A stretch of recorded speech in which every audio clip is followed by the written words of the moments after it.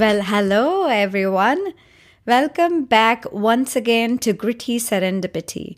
And you are listening to the Entrepreneur Series, a brand new series which showcases the incredible entrepreneur journey of some of the unheard voices. And I'm your host, Chetna Desai. Our guest today is Masha, who is working full time as a tech director at Accelerate Change Network. She shared nuggets on how she growth hacked her career in tech and why you should do as well. You'll be amazed at her non-linear career route that she took to land in technology and data science field. I'll start with the fact that my undergrad is in English philology. And then I got another one in photography. So I have two undergrads, both from Spain, completely not related to what I do right now. And I started working as a graphic designer as my first job. Actually, as a photographer, as my first job in SF. Became graphic designer, became marketing person, studied marketing at Berkeley Extension at night, studied statistics a little bit. Thought that marketing needed some numbers in it, some analytics. So learned all that, mostly on practice. Never had any theory background in mathematics or statistics. So time passed, things happened, and I will talk about this later, but I decided to transition into technology, and this was 6 years ago, I would say 5 maybe. So we're talking about 2015, 2016. I said, okay, I'm going to go in the technology field, and there was a few reasons that really prompted me to do so. One factor was economical. At that point, I was a single parent with 2 kids needing to survive in the Bay Area. The only good salaries you can find easily where you don't have to fight for jobs when jobs fight for you is technology. So I said, okay, I probably can learn how to code. That at that point, that seemed like a wild dream, like something I could never attain, actually. I remember one day looking at myself in the mirror and thinking, I will never be able to code. And that's not true because I can write and I can write tons of code as of today. It took 5 years. So financial was probably the biggest one. The other thing I started a startup where it was my idea. I did things. I understood how the product should work, who the customer are, do the customer discovery, but I never coded. So I was trying to look for technical co-founder, failed really badly. Those who would join would quit. The good people wouldn't join. So at some point I grew to a point of desperation and said, hell with that, I'll just learn how to code, I'll code my product. And that's what I did actually then. So this is my second real push was, besides the need to make money, is to help with looking for a co-founder.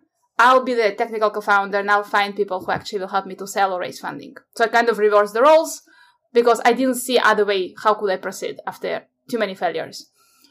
So this was the other thing. And the third thing that happened, I got into working into Accelerator about 3 or 4 years ago. And I started as a content writer. They hired me because I had Spanish background and I had philology. So they need somebody to write in Spanish and in English. I studied there and I realized very fast in the game, like probably a couple of months in, I realized that they did a lot of testing, A/B testing. And I got super interested. I was like, okay, I want to be a B tester. That was great because they never stopped me. They said, okay, you want to be a B tester, go ahead. So I started not just writing the content, I started testing. And I discovered this is a gold mine. Like, testing is the best thing ever.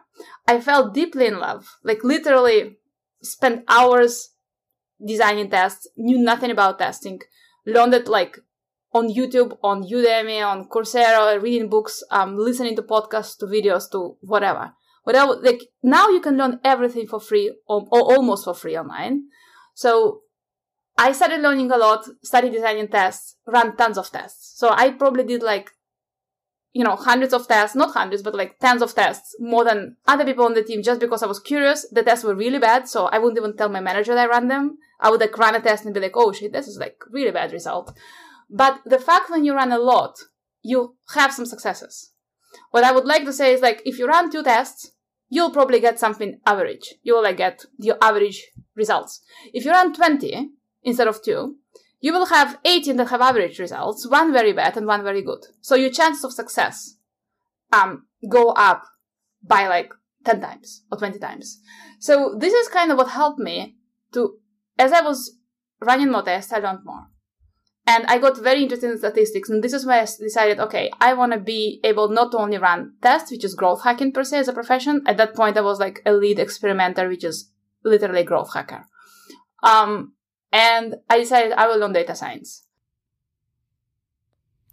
She then goes on to sharing her self-learning journey and how to push the envelope constantly. I didn't know where to start. I was completely discouraged because I was like, okay, I don't know how to code. I never wrote around a code. I don't understand programming. I don't even know what I don't know, which was the scariest part. So I started with Coursera. I went like a couple of years ago. I studied with R. So I started learning R. It was interesting. When I was in the Coursera class, I understood what I had to do. The moment I closed the screen, I was like, I have no idea what to do and how. I felt stupid most of my time. And you can kind of get used to like this not knowing things. So I started asking questions. What really R gave me, I don't use R right now, I use Python mostly, but what R gave me is, it gave me total permission to ask questions because I was absolutely zero.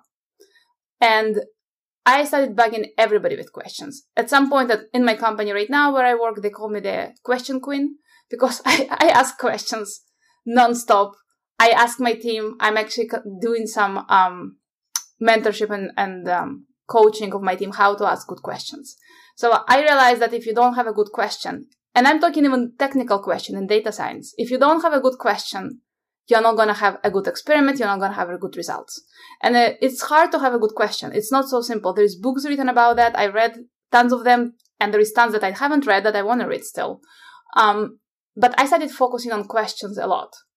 And these questions were about how to learn more in data science, but also how to run a good experiment for my team, for my work.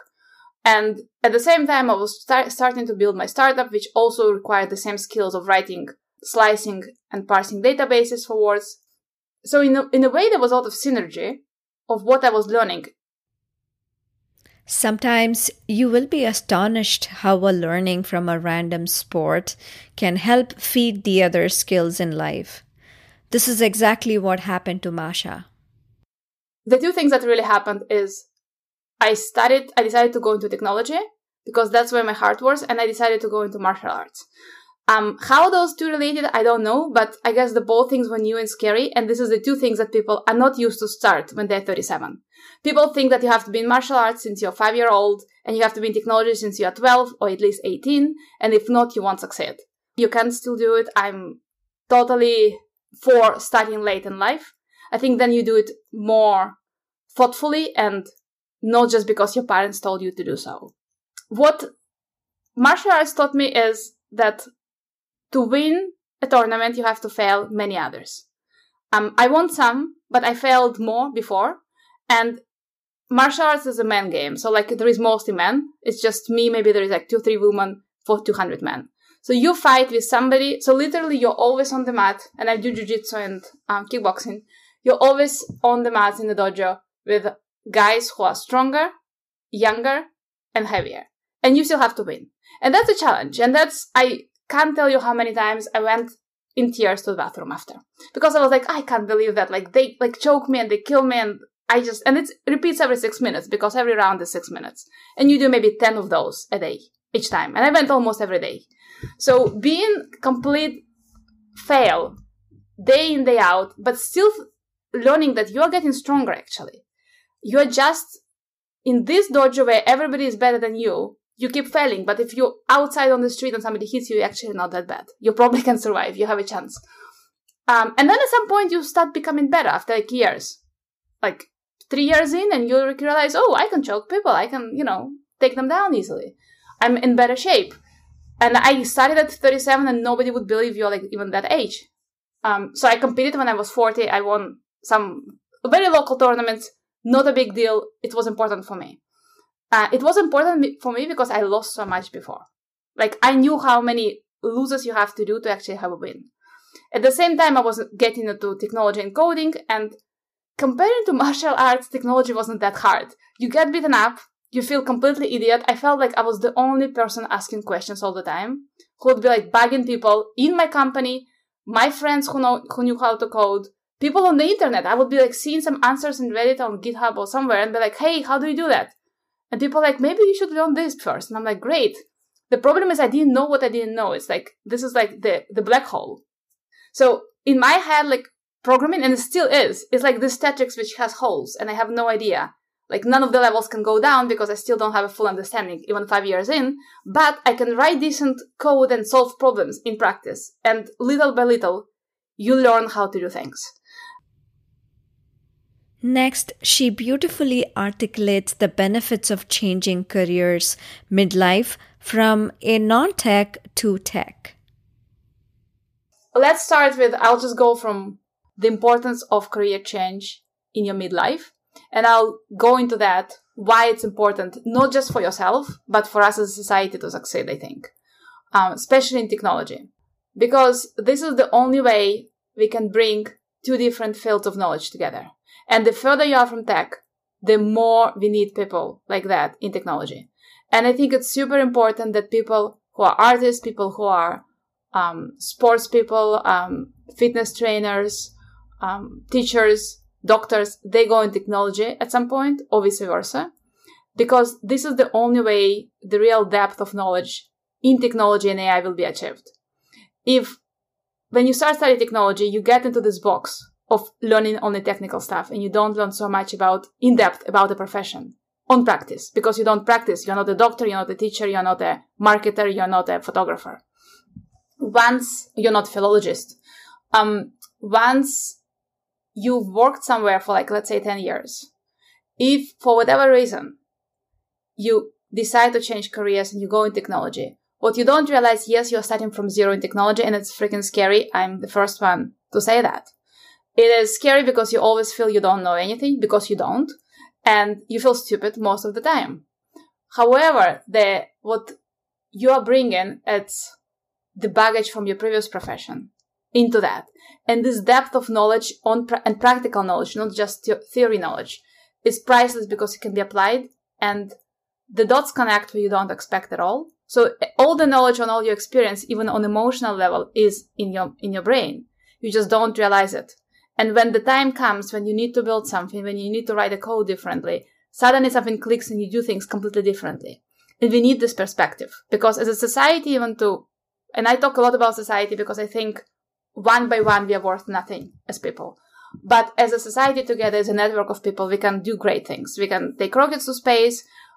We can build cars. We can, heal people and, teach people and everything. And it's super important to have this cross abilities in one person, because this is when great things happen.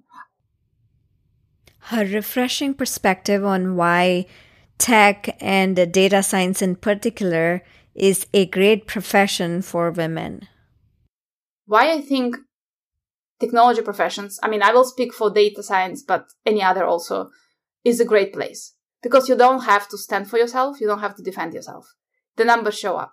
Like, as long as you do the job, you don't have to verbally be aggressive or defensive. In other professions like marketing or more subjective, where there is no clear numbers why you are better than others, or in artistic or anything else, you have to prove yourself. You have to prove it in words, and sometimes if the other party, be it man or woman, they have more authority, more powerful voice, they can outspeak you. And I've been in the situations in and out all the time, day in, day out. So I would highly suggest that technology is much better profession for women, just because you can do your research, do your numbers, run your stats, ask your questions, do your experimentation, and have the numbers and present them and say, okay, we do it this way, this is what we get. You do it this other way, this is what we get. I suggest we do this, but it's up to you. And that's it. And you don't have to prove yourself. You just do your job. And it's so much more calming, and it gives you a lot of confidence, I have to say. That you don't have to verbally explain, oh, I think this is better because this and that, because my opinion, green button is better than red button. No, you have a test that shows that green is better, and then it's up to you what you want to do. You want this? If you have some ethical restrictions why you can't run the green and you want red, fine, but you know the numbers. I'm not saying numbers are the king. I'm not saying that. I think leadership is beyond that. I think you have to lead with your innovation. So I would always advocate that especially if a woman doesn't know where to go, technology is a great place. Just because you will have a good salary, you will be able to provide for yourself and be independent. That's so important. So you can actually make your own choices. And you will probably have more jobs than you need. Like you'll have more offers. When I was in marketing and I would apply for marketing or business development jobs, you have to fight with equally good or better people, and you have to prove because you need a job, simply, to pay your bills. When you're in technology, you actually don't have to prove much. You just have to do your job well. You have to be passionate about this. It shows. But then the number shows. Like, you can either write the code, either you can't. You either can run this data thing or you can't. And that's it. And finally, to round up our conversation, here's her take on technical interviews and her genuine advice for interviews in general. Technical interviews, I would suggest not to be scared about them. I run right now technical interviews for people, and I don't look at if you can solve the problem. I don't expect people to solve the problems we give them on technical interviews. What I look is, do you think in the right direction? Do you ask questions? But I think the biggest fault is not asking questions. If you go to an interview and have no questions, like, it's probably not the right job for you anyway. Just trust me, it's not that I don't want you, but you should have questions, because if I would tomorrow tell you, okay, you got the job, run this by yourself. If you can 100% do it, that's a different story, but probably you can't. So you should have these questions like, oh, why do you do it like this? Or how do you come to this conclusion? Or why do you think this is better than that? Or if I have to run it in this platform, how would I do it? So questions are super important, but as long as you're curious and you're open to learn, I think nowadays what you know when you come somewhere, I think it's more about how much you can learn and how fast, and how open you are to things you don't know. Like how open you to say, hey, I have no idea about that. I don't know, but I can learn. That's what I look at people. I look at people, the ability to say, I don't know this, but let me find it out. And then get back to me within 24 hours and say, hey, I Googled this. I think this could be the solution. And I really don't care if the solution is right. What I care is that you try to search it. I think it's very important being resourceful in this way, in thoughtful way. Like thinking, how can I solve it, and not giving up and not being like, oh, that's not my job. Because that's what you don't want. Like if you're gonna solve problems in data, you can't say that's not my job. Like, it is interesting anyway. Like, you have to be young in your brain and be like, oh, how do I do that? I have no idea. Okay, let's figure it out. And I'll make 300 mistakes, but, we'll figure it out. And that, my friends, should do it for this episode of Entrepreneur Series. Got feedback? Message me on the Facebook page @Gritty Serendipity. And do not forget to subscribe to my podcast on your favorite iTunes, Spotify, or Google Podcasts so you will never miss a new episode again.